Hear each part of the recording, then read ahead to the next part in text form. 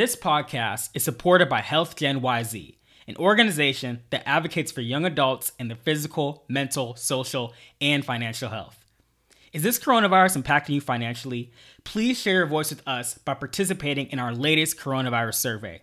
To show our appreciation for your participation, in this survey, you'll be entered into a drawing to win a $10 cash gift card. Up to 20 participants will have a chance to win a $10 cash gift card. We understand that maybe not be a lot to some, but during these economic hardships, a little bit can go a long way. Go to the link in the podcast episode description or go to healthgenyz.com and complete the survey. And most importantly, let your voice be heard. Please support our sponsors by taking the survey to make this show possible. Ladies and gentlemen, welcome back to another episode of Privileged Black Kids with your host, Kendall Camp. On today's episode, I brought on Jalen Greer. If you listen to previous episodes of this podcast, Jalen has been on multiple times. On this conversation, we discuss the future of American cities after the pandemic, the future of work, and we rank our top 4 cities we want to live in post-graduation after college. If you're listening right now, show me that you're tuned in by taking a screenshot and posting to Instagram stories that you're listening to the Privileged Black Kids podcast. Make sure to tag our official Instagram page, which is at Privileged Black Kids Podcast. I'll put the names to those in the description. Also, subscribe on Apple Podcasts and Spotify to hear more content of Privileged Black Kids, and give a rate and review if you like this podcast as well. Make sure to share with all your family and friends, and DM me on Instagram for any feedback. Again, thank you guys so much for love and support, and here's another episode of Privileged Black Kids. Yeah. I want to kind of go to the next thing, and this is kind of like what I want to talk about is the future of cities. I know we're about to go into, hopefully, I'm thinking during the fall 2022, whenever, kind of like more of a post-pandemic life. And I'm wondering for yourself, you can hit any city, whether it's New York, LA, Atlanta. Do you see anything changing with kind of like the future of cities? Are you talking about like the structure of them? How many people live there? Like what specifically about the city? I would say actually more how people live, because I was thinking to where, most of us, a lot of us want to move to kind of like nice cities after college, and that's great, but they're super expensive. And I was thinking to where, imagine now where a lot of these companies, you might have to go in the office only 2 days a week. You can live an hour and a half away from LA or New York and go in 2 times a week. And during those 2 times, you have an hour and a half just to listen to a podcast, and that's fine. The other days you can work from home. Like, do you kind of see that being the norm for cities and kind of like our generation?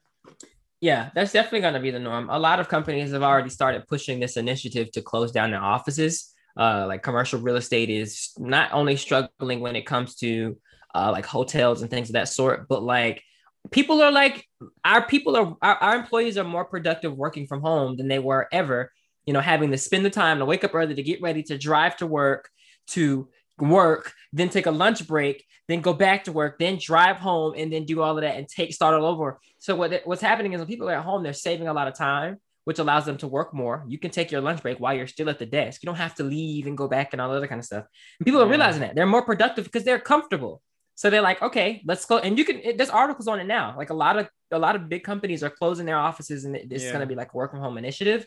As far as how we live as people, I think the shift is going to be with kind of like what our homes look like. So prior to the pandemic, there was a big kind of shift or uprising when it came to tiny homes and like shipping container crate homes and stuff like that. And I think that was affected majorly by the pandemic because people are at home. And when they're always looking at these same 4 walls, they want more space. Yeah. And I think we're going to move away from that whole tiny home conservative kind of like thing.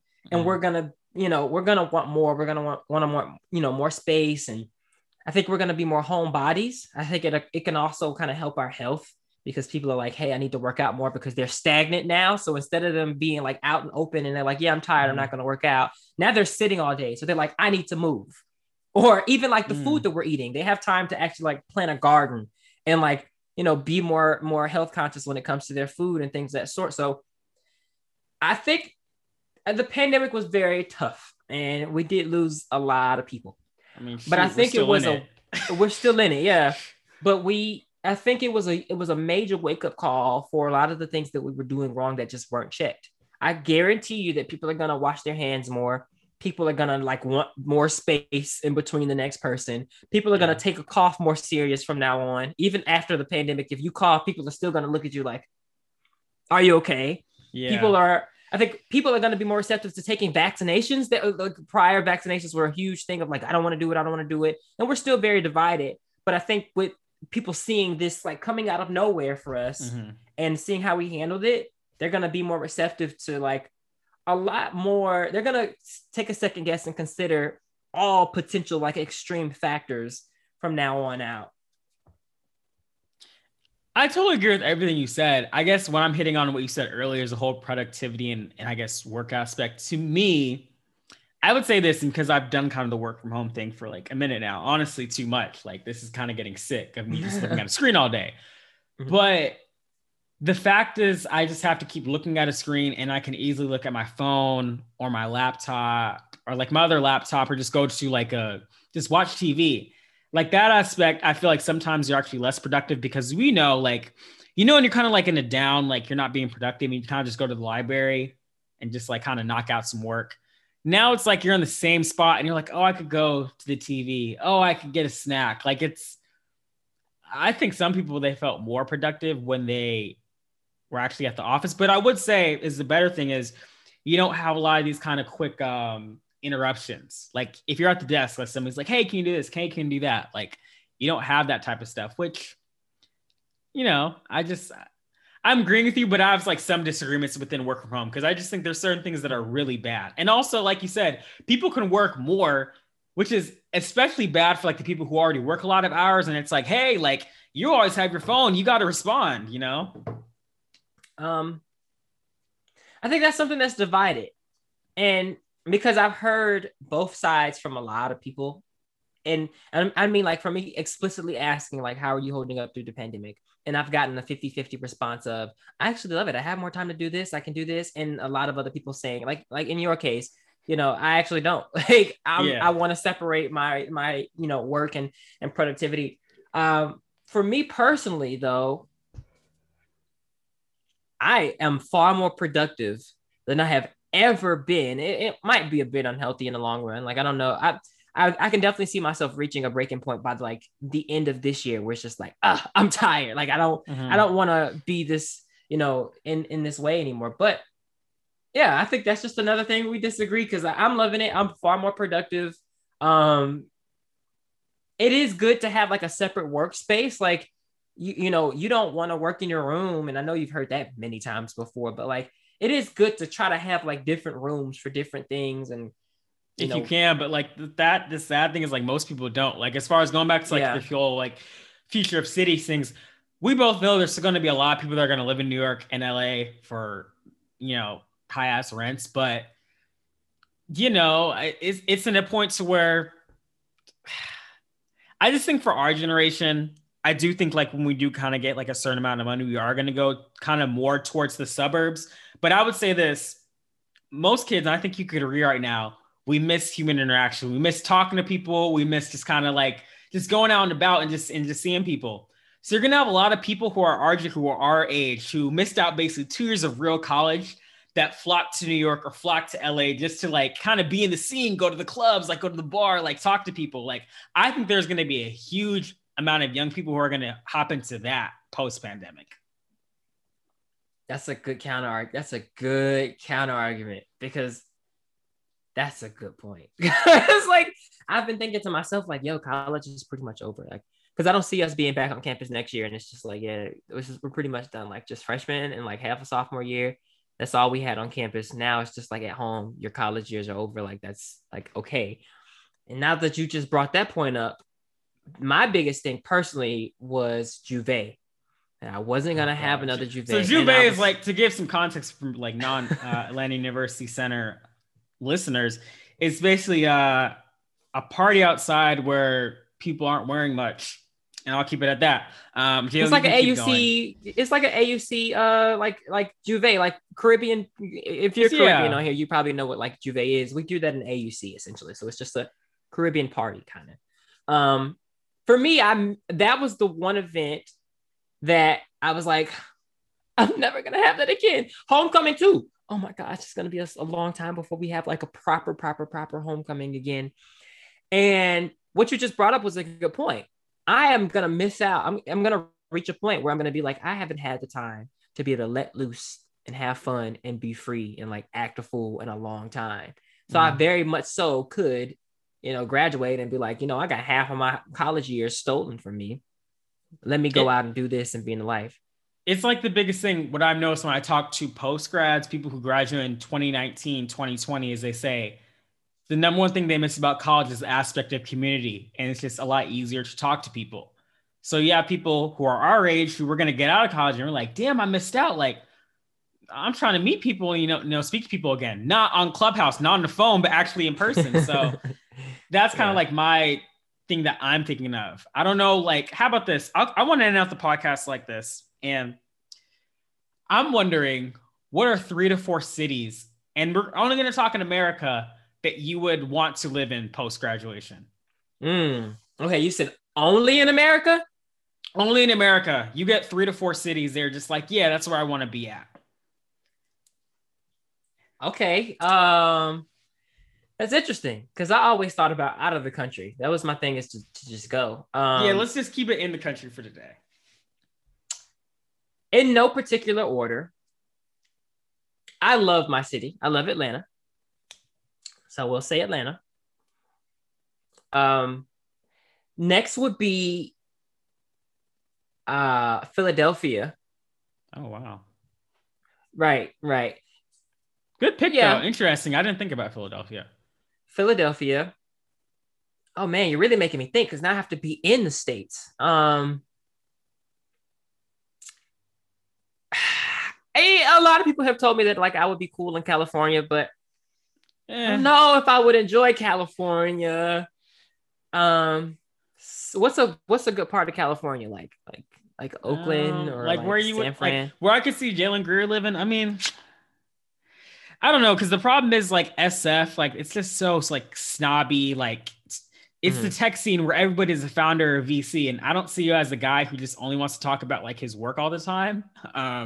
So that might kind of blow you away. Do you see me in any city in California?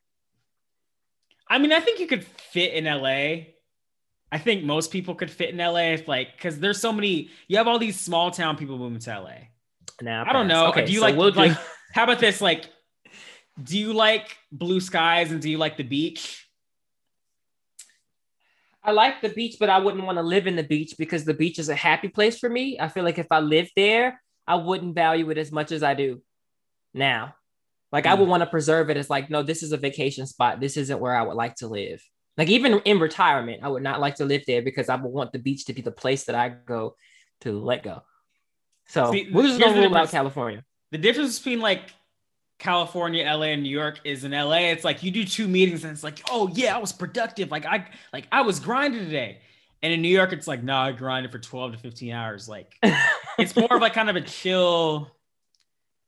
I don't know like the vibes you get from me, but sometimes like I kind of like to be like more chilled out and mellow. Like I'm like, all right, Brad, like let's calm down. But I guess give me 1 or 2 more cities you think of. So we said Atlanta, Pennsylvania, Philadelphia. Yeah, Philadelphia, Pennsylvania, Dallas, Texas, and I need a map. Florida, no. For some reason, I want to say like Washington. No. Not New York? Okay, yeah, New York. Well, that was why I did Philadelphia, because Philadelphia was kind of like my diluted New York. I mean, I think I can get a little bit more space there. I can also still get the city feel. I can also still get the hustle and bustle feel, but it's like a okay kickback kind of thing. I don't think I can get that okay kickback kind of thing as frequently as I would like in New York. Yeah, no. I mean, that's a good point. If I had to get like my 4.